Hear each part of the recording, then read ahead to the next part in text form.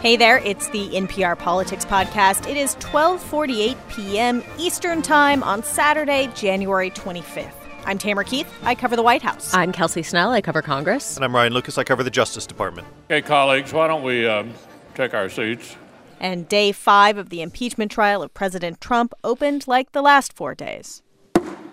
The Senate will convene as a court of impeachment. But today was a new chapter because the president's legal team began laying out his defense. White House counsel Pat Cipollone started them off. We believe that when you hear the facts, and that's what we intend to cover today, the facts,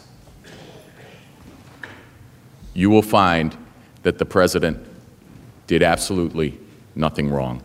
So today was sort of like the start of this, and it was really a preview. They had said that it would be like a trailer. It was like a trailer because they only went for about 2 hours, but we got a pretty decent preview of the arguments that we can expect to hear in much more depth over Monday and Tuesday. Kelsey and Ryan, what stood out to you? I think one of the themes that they were starting to establish was that Democrats did not show the entirety of the facts available and that their case is going to be built around finding different versions of the facts or different details to bolster their case that the president did nothing wrong and returning to the president's comment that the call was perfect. And Deputy White House counsel Mike Purpura got into that in his presentation. The House managers never told you any of this. Why not? Why didn't they show you this testimony? Why didn't they tell you about this testimony? Why didn't they put Ambassador Sondland's testimony in its full and proper context for your consideration? Because none of this fits their narrative, and it wouldn't lead to their predetermined outcome. There were a couple of things that the president's legal team pointed to over the course of these 2 hours as facts that they say were left out by the House managers. The fact that eventually there was a meeting between President Trump and Ukrainian President Volodymyr Zelensky. It was September 25th. It was not at the White House, but a meeting did happen.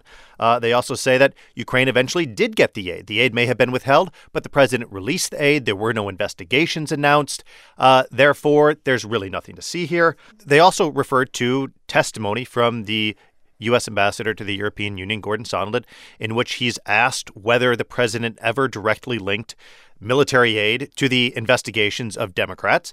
And he says, no, he was never directly told by the president that those two things were linked. These are what the White House defense team called facts that they say were left out by the House managers. Now, I will say prosecutors and defense attorneys will marshal the facts for their own arguments that best fit the narrative. That is normal practice. But there is, I would say, a useful turn of phrase here, a useful rhetorical flourish on the part of the White House defense team to suggest that, things are willfully omitted. Therefore, perhaps we're not being told the truth by the House managers. You heard a lot of facts that they didn't tell you. Facts that are critical. Facts that they know completely collapse their case on the facts.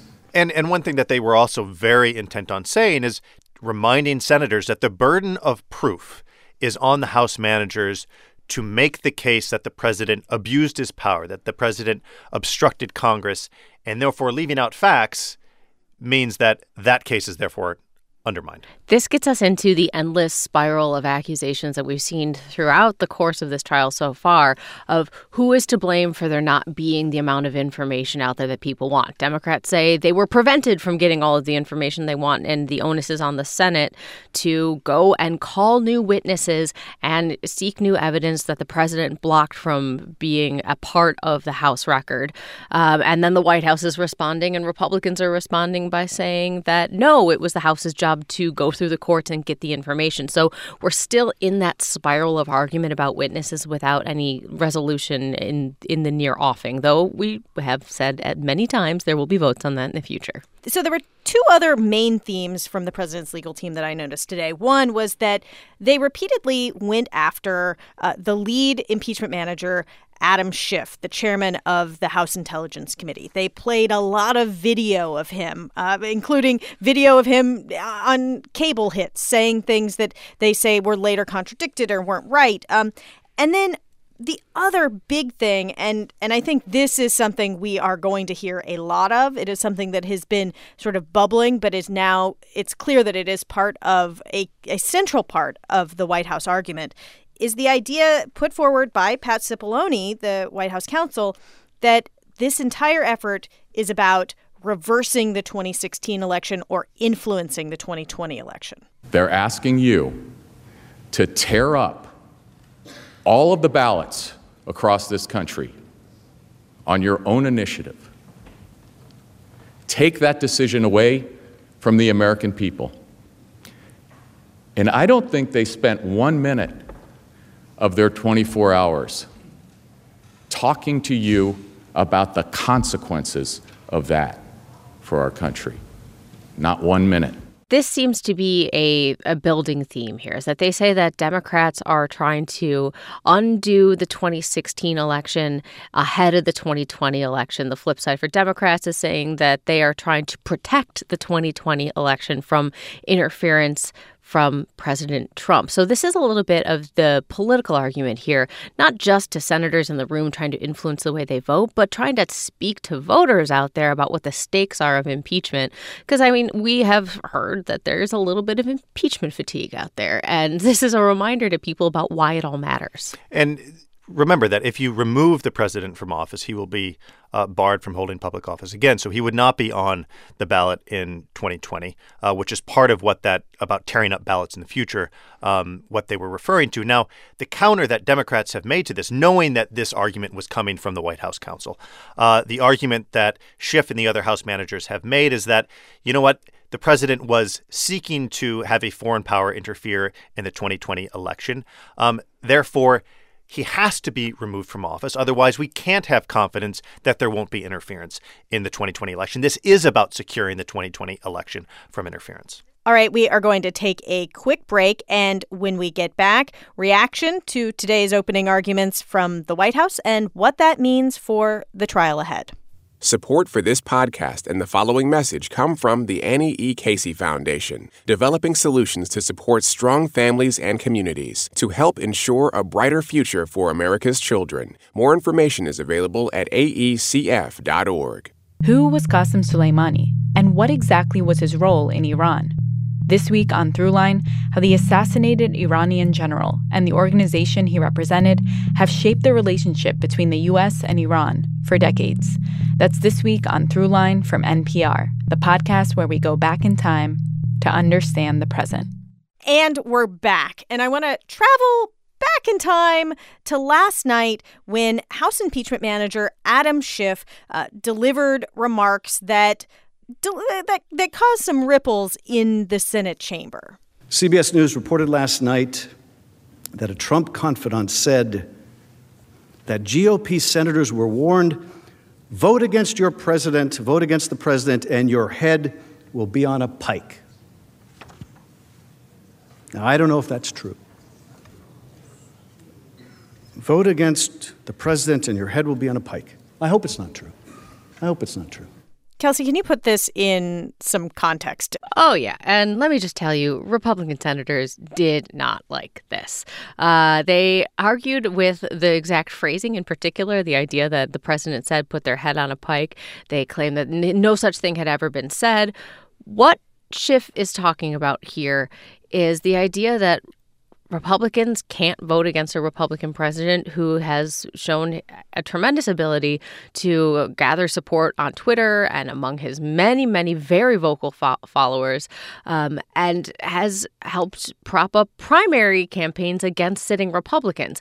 Now, he may have not said the exact words, put their heads on a pike, but the sentiment is one that it's hard to argue with. I mean, one example of that from the past would be former Senator Jeff Flake, who took very public stances against the president and paid a political price for it, right? He is a former senator. And essentially, any Republican, any elected Republican who puts space between themselves and President Trump finds themselves very quickly out in the wilderness with Twitter mentions that they can't deal with. Or very quickly issuing a retirement statement, letting people know that they're out there criticizing the president because they've already decided they're not coming back.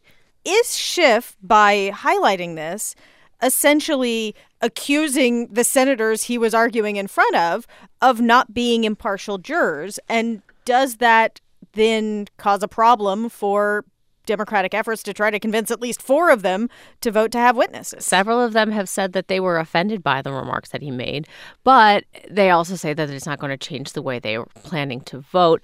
I mean, it's so hard to know at this moment exactly what the thing is that's going to be the last straw that makes somebody decide how they're going to vote. But we should say we haven't really seen any indication from even these vulnerable senators or the moderate senators that they're necessarily going to be even considering voting against the president when it comes to acquittal. We've heard them talk about witnesses and maybe an openness to new evidence, but rarely have we heard anybody say that they are considering that maybe the president should be removed from office. I mean, we had a bit of reaction today, didn't we, after the opening comments from the White House side from Senator Joni Ernst, Republican of Iowa? Within 2 hours, I thought that the White House counsel and their team entirely shredded the case that has been presented by the House managers. So what we heard today was very concise. It was full of truths and facts. Ernst is one of those Republicans whose maybe names we don't hear often, like Susan Collins, but she is certainly vulnerable in 2020. She's up for re-election, and her polling numbers just don't look that great. But if she is coming out this strongly, I think it's an indication of where the rest of them may be headed. I get that she's vulnerable, but I am not convinced that she was ever persuadable. Well, that's another question altogether, right? Again, that comes down to the question of, are they persuadable on opening up the door to new witnesses and evidence, or are they really persuadable when it comes to acquittal? So the president's lawyers were quite short today. They went for slightly less than 2 hours.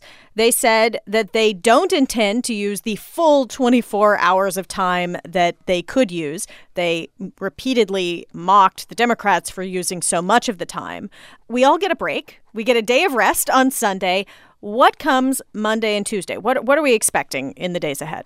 Well, I think that they are going to drill down deeper on all of the themes that we heard today about how they believe that this is about nullifying the election and basically canceling the election in 10-11 months, that facts were omitted in the House manager's presentation.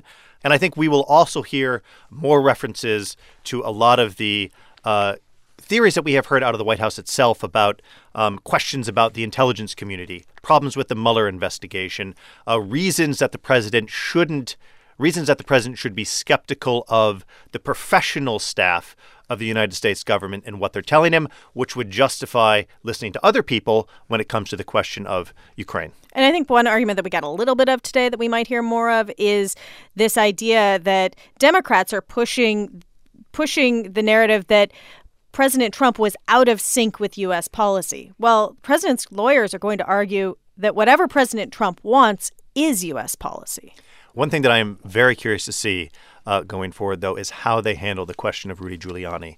He did not come up today. His name was not mentioned, but he played an outsized role in this whole saga, and I am very curious to see how they are going to tackle that issue. All right, that is a wrap for today. As the Senate trial continues next week, remember to tune in Monday to Up First. They will give a preview of what's to come. Then we will be back Monday evening with a wrap-up of what happened during the day. Until then, I'm Tamara Keith. I cover the White House. I'm Kelsey Snell. I cover Congress. And I'm Ryan Lucas. I cover the Justice Department. And thank you for listening to the NPR Politics Podcast.